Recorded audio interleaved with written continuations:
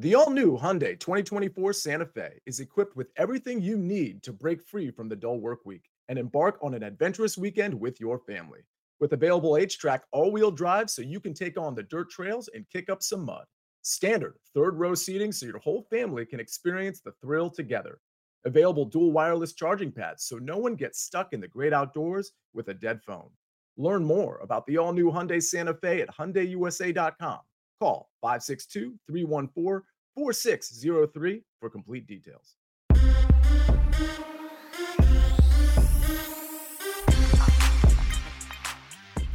What is up? Welcome into the Early Edge College Football Preview Show, Week 12 edition. I am your host, Alan Bell. We've got a great show lined up for you today. So you know what? Let's not waste any time. Let's get right to it. Bring in the stars of the show. And look at them. Look at the boys looking great. And I'll tell you what, we'll go ahead and bring up how we did last week. Another week, guys. Look, we are sitting 58.1% against the spread this season. You guys continue to be above that 500 number, 7-6 last week. Well done. I mean, seriously, just another strong week, man. You guys are crushing it. Micah Roberts, how we doing, buddy? We're doing excellent, man. Ready to go. Ready to hear what the guys have to say and bet accordingly. I love it, man. Chip, how we doing? We're good. We're good. I like to see the because as I told you last time, I'm gonna move on to the next week. You know, flush it and forget it. Keep it moving. I get it from golf, right? You got to have a short memory. So I always forget what my official plays were here on Wednesday. And so to see that we're, again, continuing to bring up the average, I love to see it. You know, you and the maestro, Larry Hartstein, you guys are exactly right in the sense of you place your bets, you hit your bets, you move on. You don't even think about it the next day. Just snap and clear, man. Like 100%. It's awesome. Yeah, it's great. Tom, how we doing, buddy? I'm good. It's a good thing that we have been winning lately because I had to spend a whole bunch of those winnings today when I had a guy here working on the house, as we talked about before the show started. So good to know all that gambling money's going to good use. Absolutely. You know, and there's no better motivation for going into another week where you're saying, you know what, I got to make some money back because I spent a lot last week. So, hey, there you go. I'm all for it. All right, we'll jump into storylines that can affect the betting lines in week 12. And Chip, I'll tell you what, I'm just going to get right out of your way. Start with you. What you got? I'm looking at teams and the postseason, that bowl eligibility.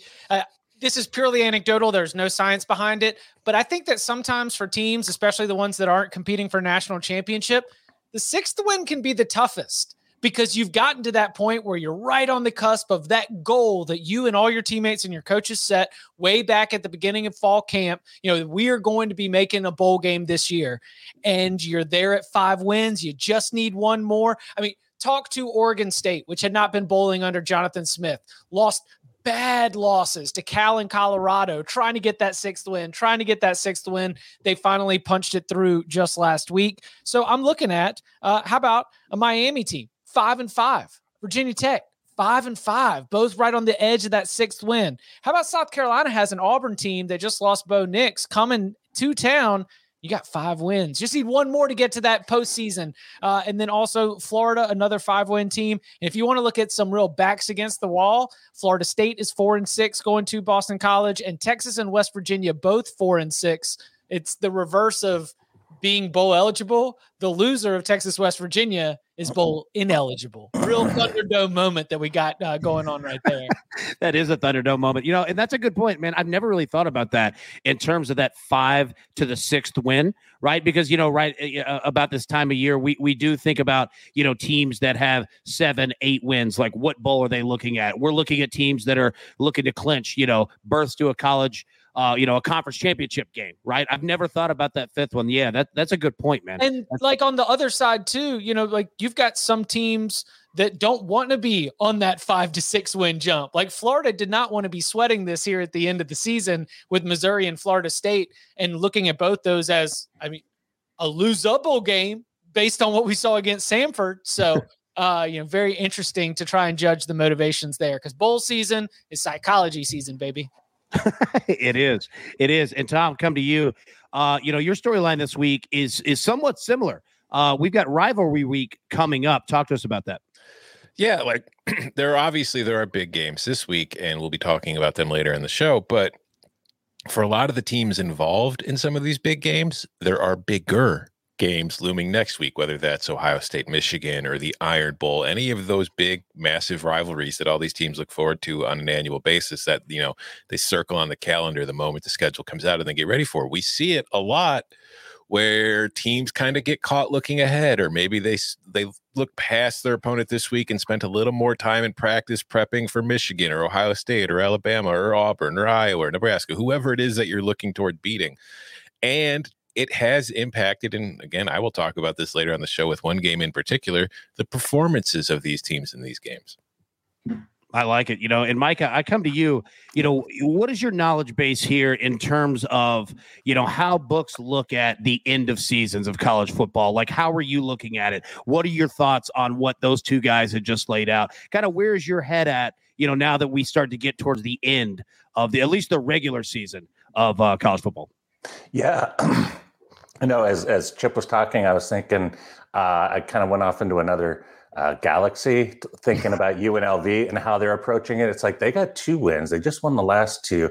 They can get this 3rd win, right? They're riding high. They're rolling high. They're doing all the things that they didn't do early in the season, and the kids are finally having some fun. Chuck Wagon's got 1,100 yards rushing, and everything is going well for them. How can they beat San Diego State? And I've been going over this. I'm not betting it, but as a fan, I really would love to see UNLV do something. And I'm thinking maybe the total at 40 is still too high.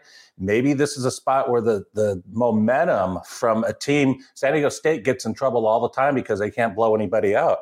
But maybe this Rebel team can hang with them. Maybe they can eke out a 13-10 or 16-13 win, something like that. So I was looking at the total as an angle. I ran out of time, but I'll go back over it and look at it some. I think the style of the Aztecs, the Rebels can hang with them, as crazy as that sounds. And there's really the spread.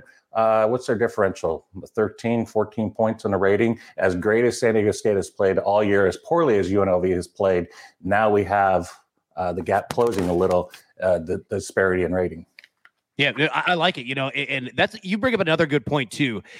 This week and next week as well. Like, there are trap games out there, right? Because you've got teams that, are close geographically. This is their Super Bowl. This is their big game of the year. Yeah, and guys that played against each other in high school, teams that, are sitting pretty and teams that are not sitting pretty, and they would love nothing more than to punch that other team in the mouth, and not necessarily ruin their season, but Sure. leave them with a little blemish. You know what I mean? Yeah. So, yeah, it's a good point by you. Excellent point. All right, let's jump into our official plays here. All right, Chip, I'm going to start with you. All right, you've got the Texas Longhorns plus 2.5 at West Virginia. Talk to us, my man. Well, it just feels like a buy low moment. I mean, there's not a whole lot of X's and O's. There's not like a really deep analysis. I've got the Longhorns, a team that even with all of the exodus that we have with talent not playing, still the more talented roster, and West Virginia has shown enough variance and erratic, in terms of what its performance is at on a week-to-week basis. Even no Bijan Robinson. I think this is a buy low moment for Texas. You're getting Texas plus points against West Virginia. Blind fire. Blind fire. That needs to be a t-shirt right there. Go ahead, Tom. Terrifying though. Like, I'm with you. Like, just as far as like strict numbers and matchup base, it's like, oh God, yeah, give me Texas in the points. It's just, I am so terrified of touching the Longhorns right now. 100%, 5 straight loss. I mean, you are jumping in at, again, a perceived, and it could be the wrong perception by me, is a perceived buy low moment. We won't get Texas rated this low again. Yeah, no, that's a good point. You're exactly right. All right, Tom, coming to you, buddy. Virginia Tech, Miami, under 55.5, man. Break that one down. Yeah, I like Miami on the spread here a little bit, but I think the under is a smarter play. I really wish it was at 56 instead of 55.5, but I still think 55.5 is a solid place to get it. This is a situation where I think offensively, Miami's taken a step forward in recent weeks with Van Dyke at QB, and Virginia Tech has gone the complete opposite direction. They've been terrible on offense. They just fired their head coach. Maybe we get one of those kind of, dead cat bounce things that we see sometimes with teams when they fire their coach, but I don't feel like Fuente's dismissal is going to be the kind where it's like the players are super happy. Like, I don't really think there were problems between the roster and the coach as much as it was just performance based. So I could see this team being kind of deflated, which will hurt them in this game. And then also part of this is the weather forecast right now, because there's supposed to be a lot of winds for this game this weekend as things stand, which, as we know, never really hurts our ability to get an under. So first off, I agree with you. Like, when coaches get let go, like sometimes locker rooms and staffs are happy. Mm-hmm. I agree. I don't think this is one at all where anybody's happy. I could see them coming out absolutely flat. And also I love when Chip sticks up when you say that, when you say the word, there's going to be wins, right? Like just when he just pokes up. Yeah. This is my first, this is the first time every week. I mean, there are some viewers that also, tune into the Cover 3 podcast, and we got a lot of crossover audience here, Alan, and I appreciate them sticking with us for, 2.5 hours every single week. But this is my first time that I get to hear the wind report. So you are seeing my honest, unfiltered reaction to finding out about the weather for the upcoming Saturday. I do have to say, I've been fans of you guys, for a while, and I love you guys' show. You're right. Like, there is a lot of crossover in terms of, people that you guys brought over to watch this one, right? And first off, hey, thank you and welcome in, obviously. But two, I love how engaging you guys' show is, and all the little quirks and things that you guys have. It's fantastic, man. Yeah, dude, it makes me smile, man. So everybody, if you're not coming from over there, make sure watch their show, download the podcast, however you consume your content. Make sure to do that Cover 3 podcast on CBS Sports. All right, so Micah, I'm going to come to you. Wisconsin -8.5 at home against Nebraska. Break this one down, man. Yeah, first of all, we got 49 degrees. It's supposed to be with 10-mile-an-hour winds, just to throw that weather report in there. As I was going over this game, I'm reading a lot from Madison Live, Badger.com, and the Journal Sentinel. And the propaganda with Graham Mertz is crazy. I've been watching this guy all year, and they're saying his confidence is boosted like never before. The winning is making him a much better player. And to a degree, it's kind of true, but it was just overwhelming. Like, why are they doing this? And then I remember a few weeks ago, Graham, he was talking about he didn't like watching the TV anymore, reading the papers. And so whatever, it was just kind of help the kid out by all the reporters united. Good for them. But you know what? Wisconsin is one of the best teams in the country right now. 6 straight wins, 5 of them covered. The number 1 defense in the nation, number 1 run defense in the nation.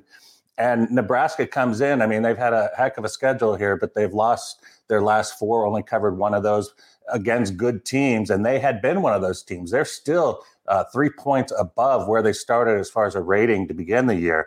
But what Wisconsin is doing defensively right now, shutting teams down, I just don't see Nebraska hanging around for very long in this game. So I see Wisconsin winning by double digits, maybe by 20 or so, and maybe a strong look at the under as well. Yeah, the Badgers are back to bum slaying. It's what they do best. Like when you look at their struggles early in the year, like they lost to Penn State, they lost to Notre Dame, they lost to Michigan, all 3 good teams. But then this portion of their schedule where it's Illinois, Army, Purdue, Iowa, Rutgers, Northwestern, winning by 60 every week again, boys. 60 every week. I love it. I also love Micah patrolling the Wisconsin board. So everybody out there, be careful. The sheriff's on there making sure. No, he's calling out the state media right there. They're telling me that I'm looking at something that I'm not looking at. Yeah, they're trying to make me believe. I hate that. Paul Chryst is he's got them all wrapped around his finger. It's fantastic. All right, Chip, coming back to you. So Illinois at Iowa, the under 38.5. Sounds good to me. Break it down. First, all right. So, what do we know, Tom? What has been the one thing that Illinois has done this year besides punting, which has been exquisite, that has been at a high level? Defense. Okay, cool. And where does Iowa sometimes struggle? Offense. All right, yeah. There's who scores. Who scores in this game? It's Iowa and kickers. The kickers are going to score lots of points in this game. Are they going to score 38 of them? I don't know if you can get that many possessions to get that many field goals. I feel very comfortable taking this under. Yeah, I was going to say, you really didn't even have to break it down. Like, it just made sense. I love Rob King in the chat here says, under 15. Rob, I think the entire show agrees. I mean, nice. 13-9 with the only touchdown being a pick 6 or a fumbled touchdown is entirely in the cards. So we're going to go alternate total here. Get like alternate the under 24. Look, Thomas Richardson, he brings up a great point that I was about to say. Every week, Chip takes the under of the lowest total out there. You do. Like, it makes sense. Like, it absolutely makes there, too. I've been betting them. They get there. I mean, it's pretty amazing. I'm like, oh, yeah, he was talking about this. And Iowa, anytime you get Iowa involved, Illinois involved, and Rutgers, we'll talk about that soon, that those teams just don't score a lot, but they play decent defense to keep these totals down. Oh, you're right. You're absolutely right. All right, Tom, coming over to you, buddy. Tulsa minus 21.5 at home against Temple. What are you seeing?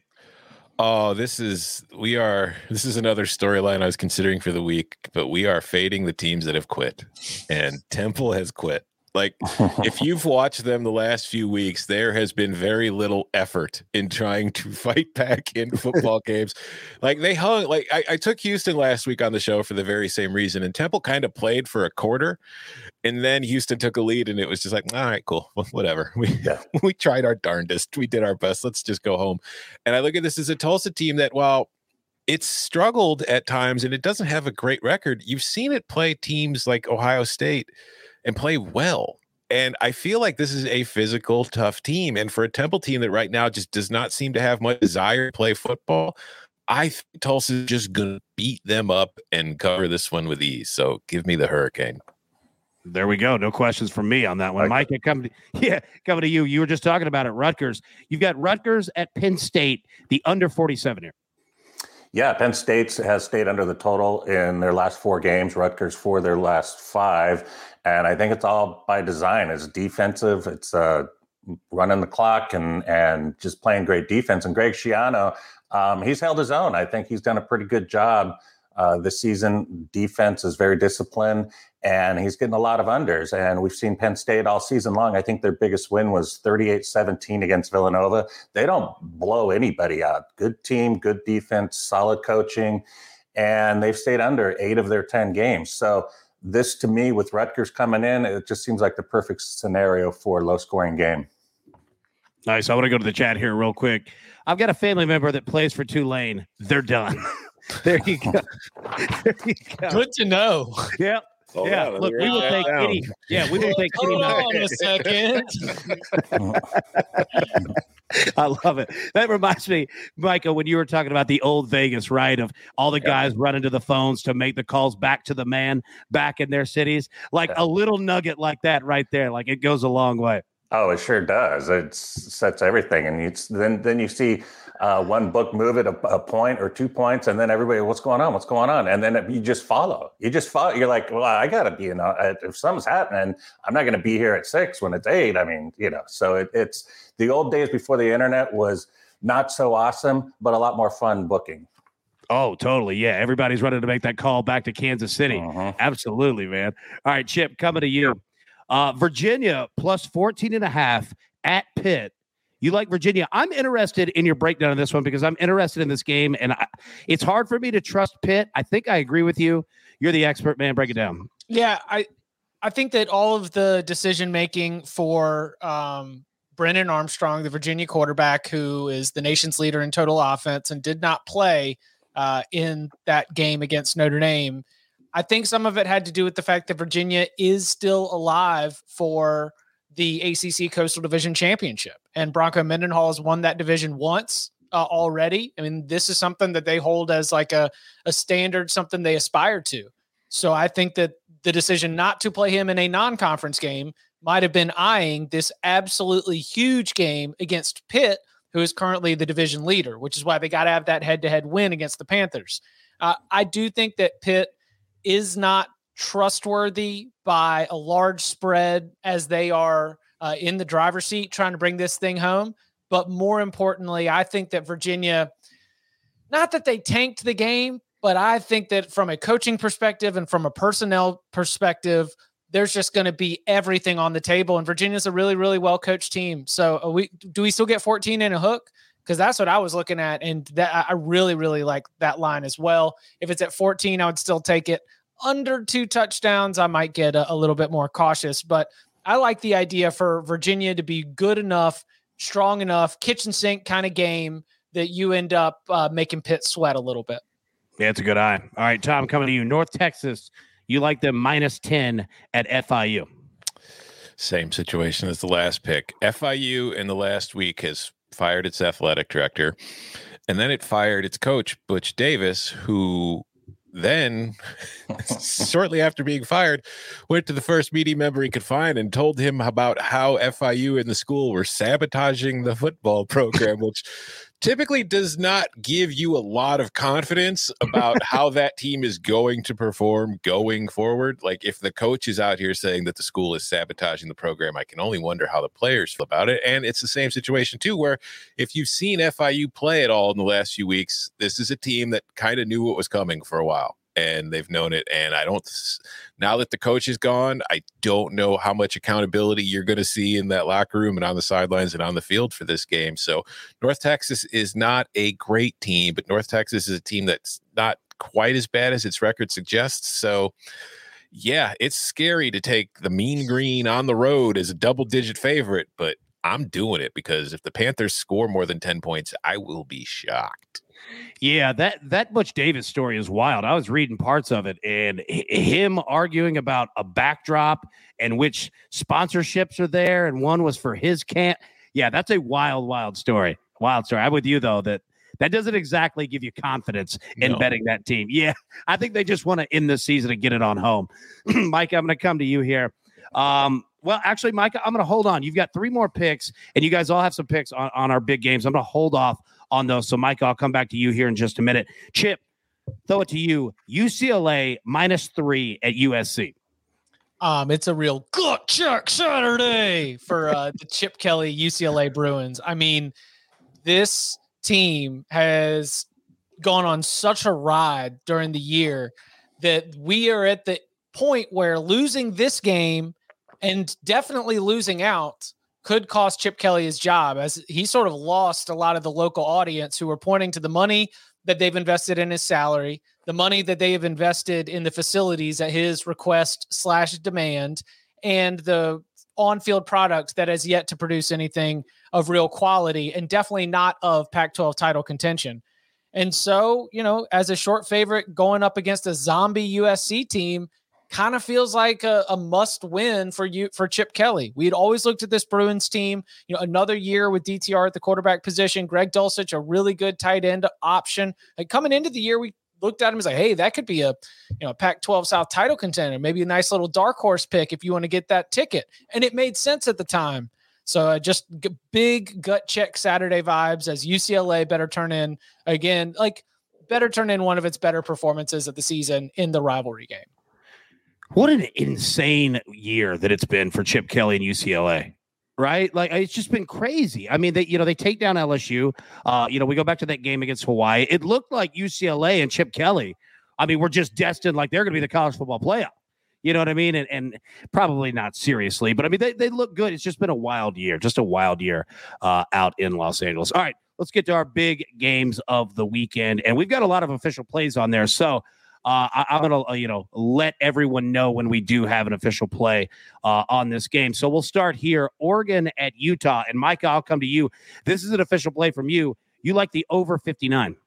Yeah. And I looked at the side and I'm looking at the number and I'm trying to figure out, I've got like a 4.5 point disparity from Oregon to Utah. And I know the altitude's in effect. It's a great home field advantage, but you can't have your full home field advantage to the number when you're not as good as a team that's coming in. So I think right there, just them being favored is an error. But I like the over much better. And that's even though we might have 40% chance of rain.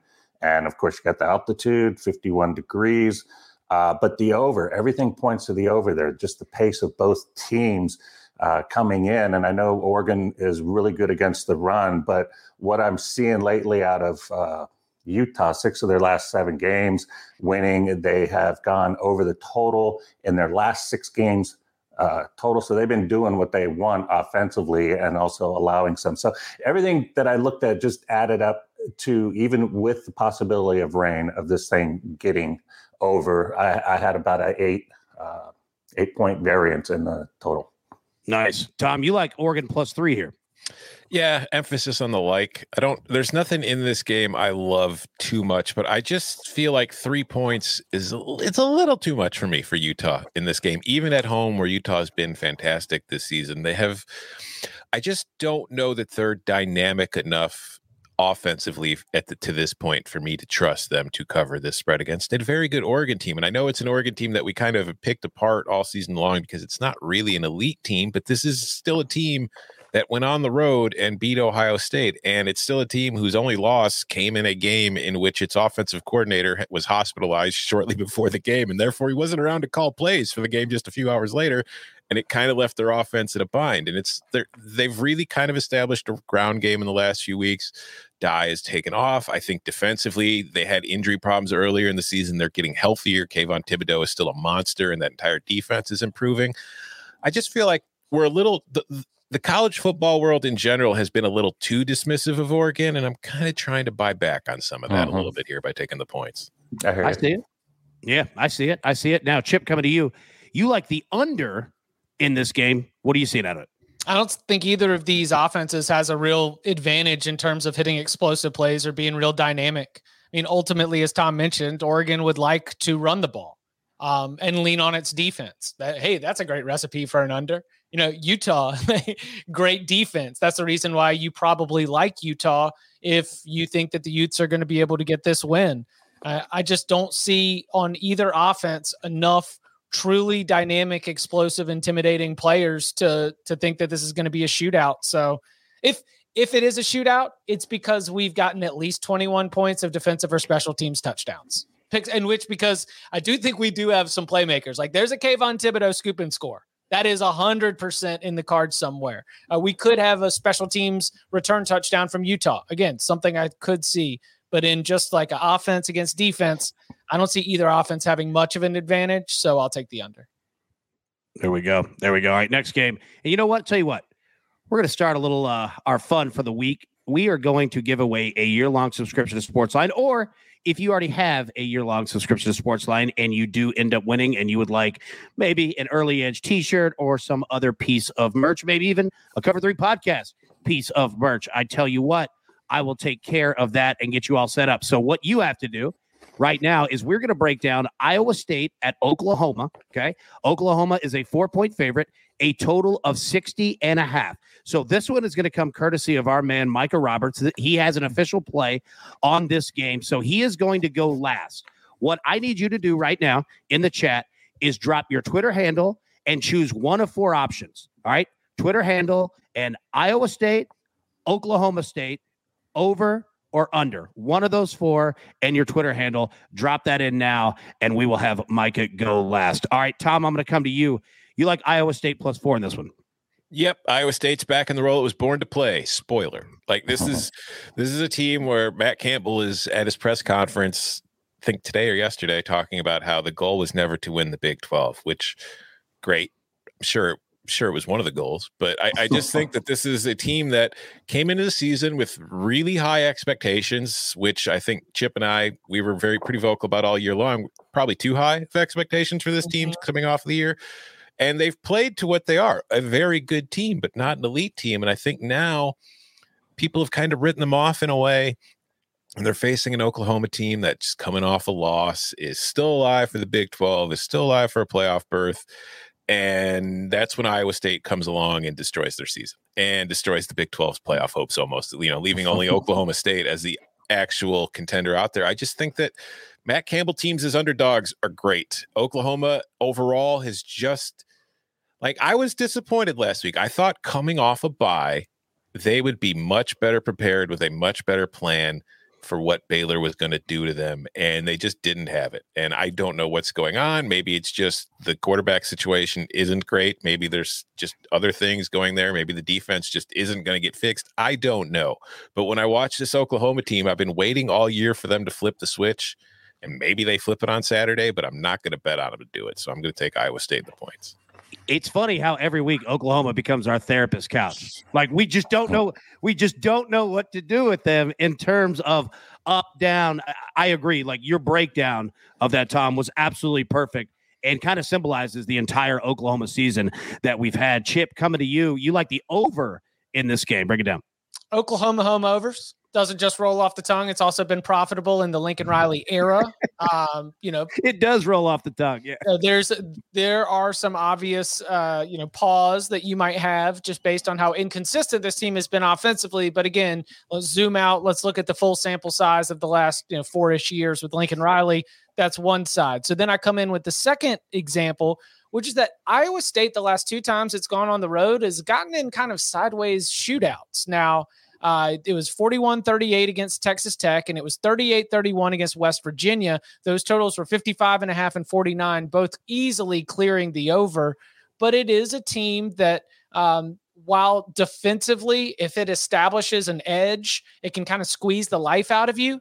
I just don't think that it's going to ever have that advantage against Oklahoma. And so I see this game, like those examples against Texas Tech and West Virginia, just getting a little sideways, where sure, the Iowa State offense is going to find ways to keep up, but ultimately we do end up going over the total. All right. Mike it now. You know what? I'm going to get out of your way. You just announce what you have in this game, and then I'll choose a winner afterward.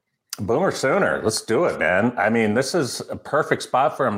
They've been waiting to lose all year. Somebody please just lose so we can get on with our game plan that we want to do. So they got that out of the way. They're ready to roll. And I'm looking at the spread. This is what came out first. So when I did my first various variations from my numbers to what the spread is, I'm like, is this on a neutral field? Because I got Oklahoma 5 points better on a neutral field than Iowa State. And this is what we're looking at here. I mean, I can at least give them, let's at least give them 4 points, maybe 5 for home field advantage. So that's looking at double digits in my eyes on this game. And they're just more relaxed. They lost. Okay, now, do you want to play in the championship? All right, we got to take care of this game, win this game. Undefeated season, that's out the door. Now we restrap up, we go, and we beat a team that just lost to Texas Tech. So I just think this is a spot that everybody gets better. I think the quarterback situation, I think he's already announced that it's going to be Caleb Williams again. So, yeah, I feel good about Oklahoma this week. I think the home crowd, everything's going to be a good victory for them. There we go. And congratulations, speaking of victory, to Marty Turner at Marty Turner 1983. You have just won, courtesy of our man Micah Roberts here. I'll get with you after the show.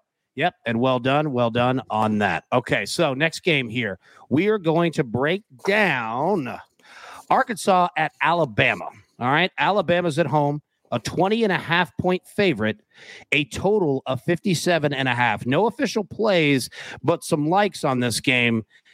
I'll tell you what, Mike, I'm going to come back to you. You like Alabama minus 20.5.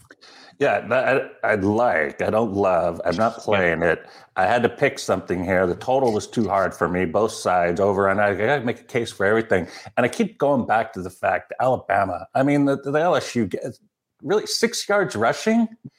6 yards rushing from Alabama, and they were at home. I mean, that just doesn't make sense to me. So I'm a little skeptical there, but then I look at Arkansas and not a lot of good wins, ups and downs, but they've won 3 in a row since a 3-game losing streak. So I give them a little respect there, but I think Bryce Young's got something to prove to the voters. So I think that is a variable that's attached.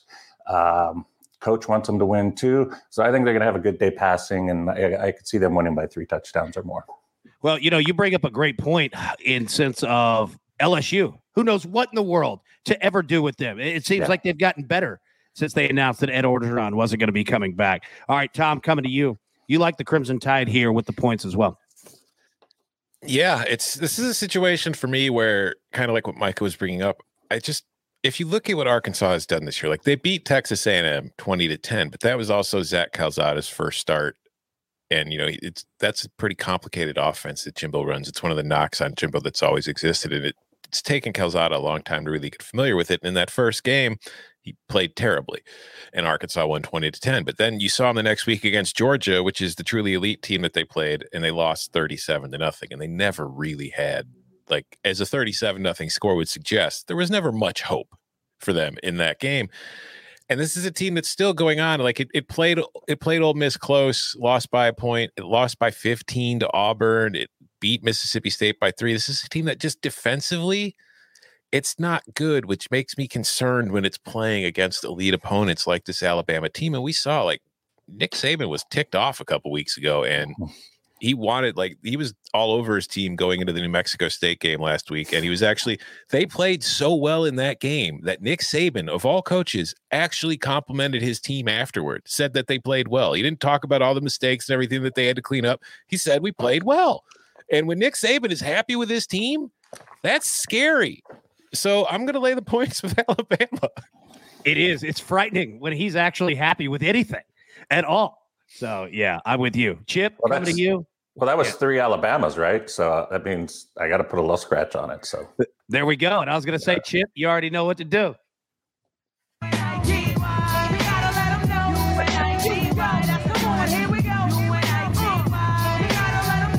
So when we saw Arkansas, its defense got exposed in that 3-game losing streak. We started the season, and there was the win against Texas and the win against Texas A&M.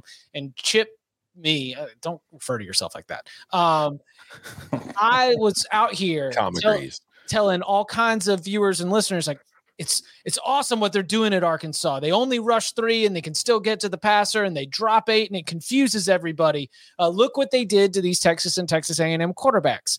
And then that Arkansas defense went up against Georgia, and having that many bodies away from the line of scrimmage, it wasn't good for stopping Georgia's rushing attack. And then it went up against Ole Miss. And even though you had all these bodies and arms, granted, you were right there. You went for 2. It could have been a W, but that was still 52 points that Matt Corral and that Ole Miss offense were able to put up. I mean, shoot, even Bo Nix was able to come into your house and move the ball pretty well down the field. And so now we move a little bit further down the schedule, and look, Bryce Young is going to have a field day. Like, Bryce Young is going to throw for 3 or 4 touchdowns. And if Will Anderson and the Alabama defense plays with a real edge, then I think that this is a game that Alabama cruises to. Last home game of the season, it'd be a good one for the boys to be able to run the score up. It'd be it's Cruton season.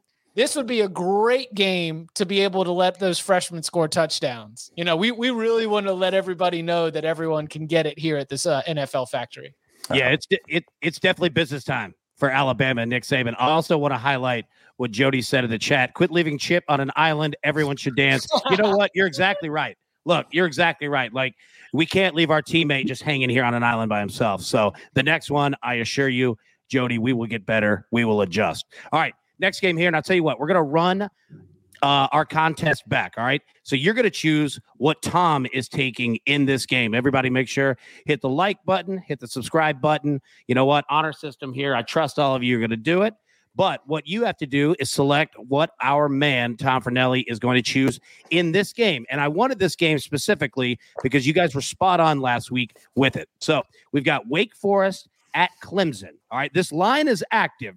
The last that I saw was 3.5. Clemson, the favorite at home. I've seen it jump 4.5, 4, back to 3.5 to 4. So depending on your book, it might be a little bit different, but we're just going to go with Clemson 3.5, a total of 56. So what I need you to do is write in the chat right now your Twitter handle and one of 4 options. All right. Twitter handle and Wake Forest, Clemson, over or under. That's all you got to do. And we'll have Tom go last on this one. All right. So Chip, I'm going to come to you. You like Wake Forest plus 3.5? Yeah, like it at 3.5, 4, 4.5. If it gets under 3, I would stay away. This is not an official play for me, but my hunch is basically doubting Clemson's ability to put this thing away. I think that it feels like the kind of game where Clemson is able to get some stops early, able to get an advantage early, but never quite able to stop Sam Hartman and this Wake Forest offense from kicking in the back door, threatening, tying the game, making it a 1-possession game. The relentlessness that this Demon Deacons offense plays with is really impressive. I mean, think about the loss to North Carolina and the narrow win against NC State had multiple Sam Hartman interceptions, and yet they were still right there, losing by 3, winning by 3. They find ways to just continue to pour on the points. And I don't know if Clemson's offense is going to be able to run away and hide with the lead. So I do like Wake plus the points. Again, if it gets under a field goal, then That's a real key point for me. But anything 3, 3.5, 4, 4.5, I do like taking Wake here. Micah, coming to you. You like Wake as well? Yeah, I like them a little bit, and curious to see what Clemson's going to do. They played better the last couple of weeks, but I think the first kickoff, Connecticut ran it back. I was like, oh, here we go. Clemson, what's going on? But Clemson, number 3 in the nation, only allow 15 points per game. Number 1 in red zone defense. I did not know that. Impressive. And you look at their defense, it's solid. It's just the offense has just been horrid. And, the confidence level of the quarterback is down. Everybody's down. I mean, this is a team. I was going over the ratings from the preseason. This particular game would have been hitting upwards to 40 points almost on a total if we went from beginning of the season. So Clemson has dropped 21 points from their initial rating to now. And Wake Forest on the other end has evolved up 13 points from where they were. So this is you go into Clemson and win. Are you kidding me? Can they do that? This hasn't happened since 1998, I believe, Wake Forest going in there. 68-17-1. That is what Clemson is against Wake Forest, just dominating. So for that reason alone, I would love to see that. But I caution because of the Clemson defense playing so well, despite all the points scored by Wake Forest this year, they're still only 5-5 against the spread. I think it'll be a close game, and I'd feel much better taking the points. So that's why I'm on Wake Forest for the show, not in my own pocketbook. There we go. All right, Tom. I'm going to get right out of your way, buddy. What do you got? Wake Forest games tend to look the same. Since the start of October, Wake Forest has played 6 games. This is the points they've allowed in those 6 games. 34, 37, 56, 7, 58, and 42. Duke was the team that was only responsible for 7 points. Any other team with a pulse is putting up at least 35 points against this Wake Forest defense. It has fallen apart over the last 2 months, but it hasn't really mattered because offensively, as you guys were discussing, they still score a ton of points themselves. The lowest scoring game of any of those 6 games was that Duke game. It was 45-7 final. It was a 52-point finish. Everything else has been in the 70s and 80s. The total for this game is 56. We're taking the over. I know that Clemson's offense has been a problem all season long, but guess what? I think this Wake Forest defense is going to be the cure that that takes care of Clemson's offensive woes. They're going to be feeling great about themselves come Saturday night. I don't know who's going to win. I think Clemson probably wins because I think talent-wise and defense-wise they're better. But again, it's the ACC, so who the hell knows? But I do know that there's going to be like 70 points scored in this game at a minimum. We're talking 38-35 kind of final, which is way above where this total has it. Well, there we go. And we're also going to make a GIF out of Chip hitting the phone, putting the bet in right there. That was fantastic. Yeah, that was the second time this show that I've been like, excuse me. I love that pick. You know what? I'll say this. I love that. And also anybody else in the chat. I mean, you know what? We're not going to dox you here. Like if you have family members on a team and you've got a nugget for us, we are not above making money off that. I assure you there, and we will not get you in trouble. No, but I mean, like that's just like a really just sharp analysis. Micah and I are sitting here, and I'm putting myself in the headspace of neat, like rooting for Wake Forest to kick in that back door. Just take the over. If Wake Forest is even in a position to be within one score, the only way that game script plays out is that there's been a lot of points. I like Tom's point. And using your analogy right there, you're right. The best way to enter a hotel is the door being open for you. Take the over, right? I'm with you on it. All right. Congratulations to Over Anxious Goat. You selected correctly. So courtesy. Yeah, nice. Courtesy of our man, Tom Fornelli, you have won a year-long subscription to Sportsline, or if you'd like a piece of Early Edge merch, in case you already have a subscription, just let me know. I'll get with you after the show and get you all hooked up. Okay, so next game. We have 2 left here that we're going to break down. All right, second to last. We've got Baylor at Kansas State. Baylor, a 1-point favorite, total of 50. Mike, I'm coming to you. You like Kansas State +1 at home? Yeah, I like them. Didn't bet them, but it's one of those spots like Baylor instantly. I mean, how do they get up for this game after last week? Are they thinking we're going to the national title? What is the motivation here for them after the huge win last week? Kansas State, Chris Kleiman, he's done an amazing job this season. And Skylar Thompson, 4 straight wins, managing the game well. It looks like the same script every time out for Kansas State, and then they end up winning the game. And so it looks cheap for Baylor here, and they played extremely well last week to get the win, but they're not going to have the fans there. And what's the weather like there?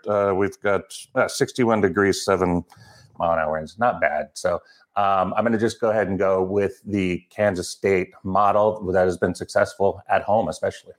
Nice. Chip, coming to you. You like Kansas State +1 as well? Yeah, danger zone time window. It's where dreams go to die. You play at 2:30 Eastern. You play at 5:30 Eastern. If you play any time that's off our normal syncopation, then you are destined for one of those panic moments. I mean, the original panic moment is Michigan and App State on Big Ten Network, having everyone scramble to order the Big Ten Network. Genius. But this is just like, you're going to be looking around and you're like, wait a second. I think number 11 Baylor is going to lose. Now, anybody who's been betting this game or analyzing this game would know, hey, that's always been a threat. Kansas State is a 1-point favorite. Of course, Baylor's going to lose. But all the normies out here that think they're too good for the betting lines, this is the ripe spot for the Bears to go down. Kansas State has already far exceeded the expectations of where we thought the Wildcats would be in the preseason. It's a very good football team. They've been able to sustain a midseason slump and injuries, and I just like where they're at right now, playing at home. I do wish, even though Baylor's really like run head, or I guess I think that Baylor is better running the ball than they are throwing the ball. I do wish that we had the Little Apple with like 15 to 17 mile an hour crosswinds for just the full Kansas State effect. But I'll take anything I can get for a Wildcats win. The real Manhattan. I love it. Yeah. Mm-hmm. All right, Big Tom, you like the under here? Yeah, it's not something I love, but I think as long as it's over 49, I think it's probably the better play in this game than anything. These are two teams, and I agree. Like, if Kansas State wins this game, it shouldn't come as a surprise to anybody, because Kansas State, while it's not contending for a Big 12 title, the last month of the season has been one of the best teams in the Big 12. It's just nobody's paying attention to it because you wrote it off after a slow start to the year. But I look at these two teams. They're both solid defensively, and offensively, they both like to run the ball.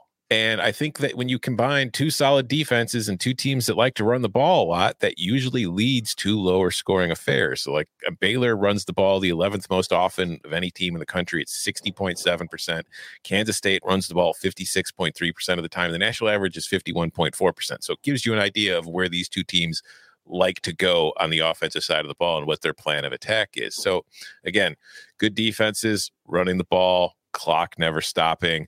A close game in which I think both teams could be a bit more conservative because, both teams will have a chance to win. I think under is going to happen more often than anything else. So that's where I'm going. I got to give Kansas State some credit from a betting perspective. The beginning of the season and the end of the season, they've been really fun. I go back to that game in Jerry's World, right, where the offense, where they were healthy. That was a fun game. Like they were a blast to bet on. So I'm with you. I like them ending the season the way that they started it. All right, our final game. And folks, two things here. First, this has never happened in the 12th week that we've done this show. It has never happened where we've had all three guys have an official play on the same, big game of the week, right? So it's the first time we've done it. Two, we're going to give away a year-long subscription to Sportsline or a piece of Early Edge merch, courtesy of our man, Chip Patterson. What you have to do is choose correctly what you think he is on. And like I said, all three of these picks are official plays from the guys. So the game is this: Michigan State at Ohio State, spread of 19.5, a total of 66.5. So in the chat, what you have to do right now, put your Twitter handle and one of four options, what you think Chip is going with in this game. So Twitter handle and Michigan State, Ohio State, over or under. So all you got to do, go ahead, drop those in the chat now. Make sure to hit like and subscribe, and we will have Chip go last. So again, these are all official plays from the guys here. Tell you what, Tom, I'll come right back to you. You like Michigan State plus 19.5. Yeah, as I talked about at the very top of the show, rivalry week is looming. And for Ohio State, this has been a trap spot for them continuously. Coming over the last 7 years, now, or 8 years technically, because Michigan and Ohio State did not play last year. But in the last 7 years, the game before Ohio State's the game against Michigan, they have failed to cover. They failed to cover against Penn State in 2019, Maryland in 2018. You remember that? It was like a 52-51 game where Ohio State got a 2-point conversion at the end to win, and Urban Meyer looked like he was going to die of a heart attack on the sideline. They didn't cover against Illinois in 2017. They didn't cover against Michigan State in either 2016 or 2015. And then in 2014, it was in 13, it was Indiana. This is a team that every single season, they won 6 of those games. They just didn't cover in any of them because they're kind of keeping some stuff in the holster for the next game. And they're also spending more time preparing for Michigan because that game is huge. Now, maybe that's different this year because Michigan State's ranked in the top 10. This is a must-win game. This is a tough opponent if you want to win the division and then win the Big Ten and then get to the playoff. But Michigan State's also a very good team. I think that they can hang within 19.5. And honestly, I think the spread's a little disrespectful because I do think that Michigan State is a flawed team on both sides of the ball. It is far from perfect, but at some point your results are a little more, indicative of who you are than the numbers. And this is a Michigan State team that has been very good and competitive in every single game it has played this season. And I don't see that being all that different this weekend against an Ohio State team that, frankly, until last week against Purdue, wasn't blowing anybody away. And I'm not going to take one game last week and assume that Ohio State's just completely flipped the switch and gone into dominant mode, which it's capable of doing. But I'm not going to assume that's the case when they've shown us much larger sample size of, they'll mess around and let teams stick in the game. Yeah, I'm with you. I was surprised that the number was that high. I completely agree with you, and especially the way that they caught Purdue coming off that big win as well. I'm with you, and there's nothing negative against Ohio State. It's just we have a larger sample size of probably who they really are. I agree with you on that. All right, Micah, coming to you. This is an official play for you as well. You like the over 66.5. Yeah. First, let me talk about the number, though, as Tom was talking about, because by differential, I have 11 points on a neutral field. Let's give Ohio State, they're the better team. We'll give them 5 points. So max 16 right there. And then now you have the books. This is a high profile game last week. The books have to put like they do with the NFL, you put a tax because where people are going to bet. They're going to bet against the Redskins. They're going to bet against the Lions, all that type of stuff. So you have to put like a luxury tax on an elite team. So there is a 4 to 3.5 point luxury tax added on to Ohio State because that's what most people are going to bet. But and I do like the points. And if I had to bet the side, I would take the points as well. But the over is where I come in.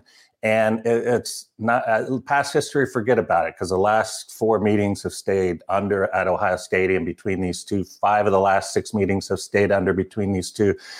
But none of those meetings had the worst pass secondary in college football. They're not just bad. 329 yards allowed per game by Michigan State. It is dead last. That means Duke is better. That means Monroe is better.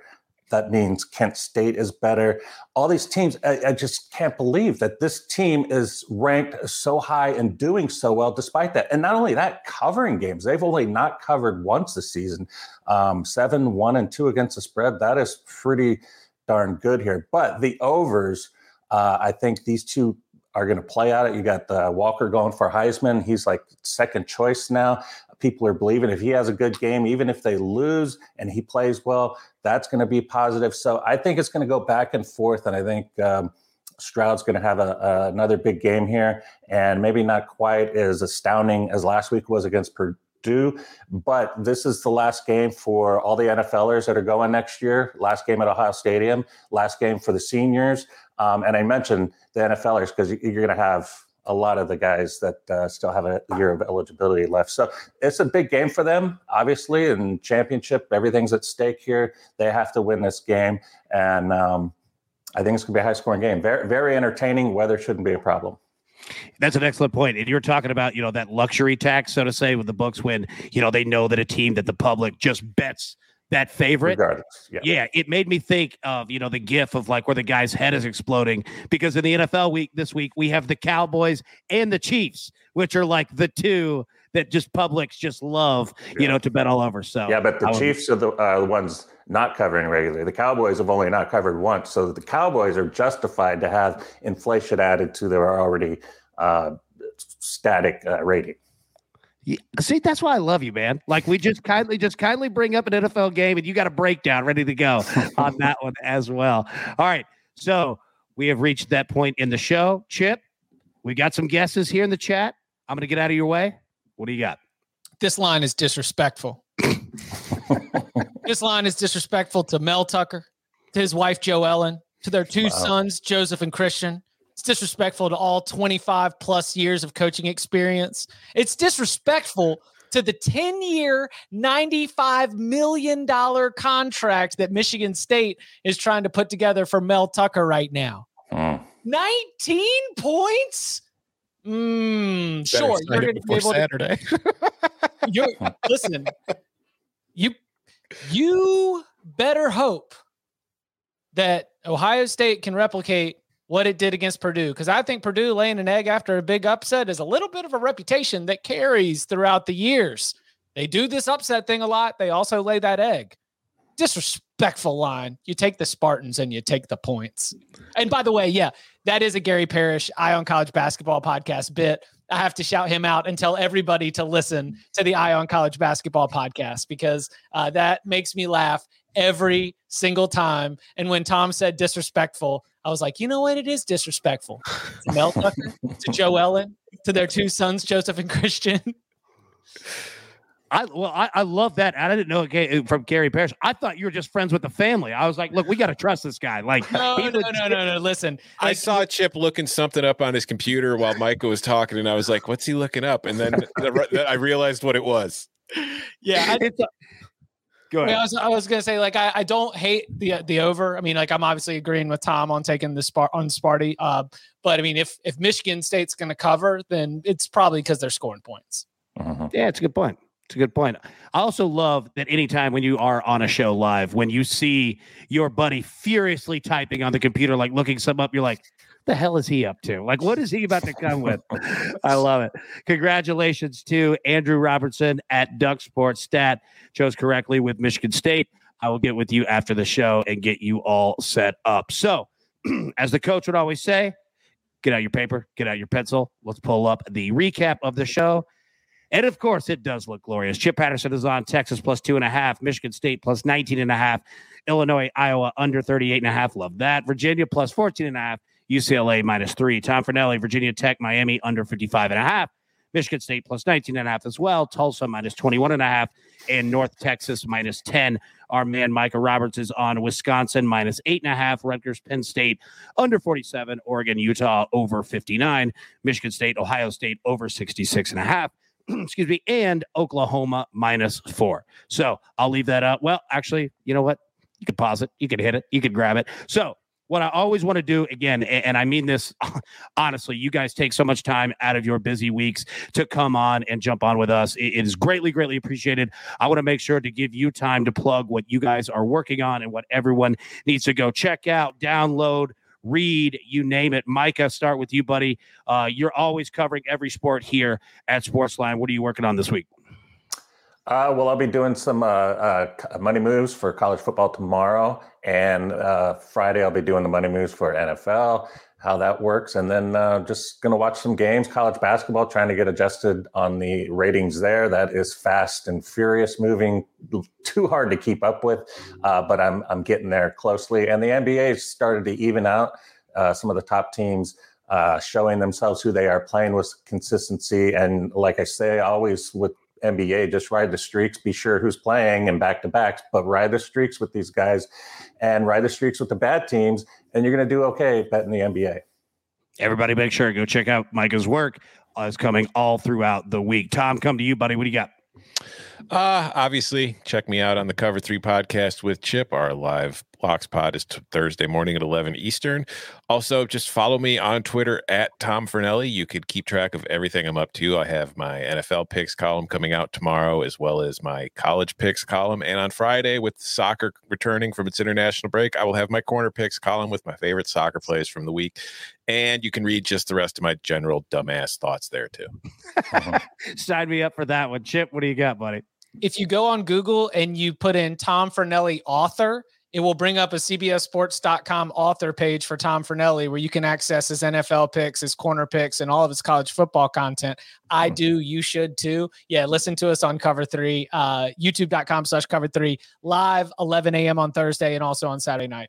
That was a tremendous plug. Well done. Everybody, seriously, make sure, check out what all three of the guys are doing. Really, I couldn't thank you guys enough. I know how busy you guys are, and you take the time, take an hour and more every single week to come on with us. So it is very much appreciated. Everybody, thank you so much for tuning in. As Coach always says, let's take these straight to the pay window. So for Chip, for Tom, for Micah, for the entire Early Edge crew, you know what? We'll see you tomorrow morning. Everybody, good luck.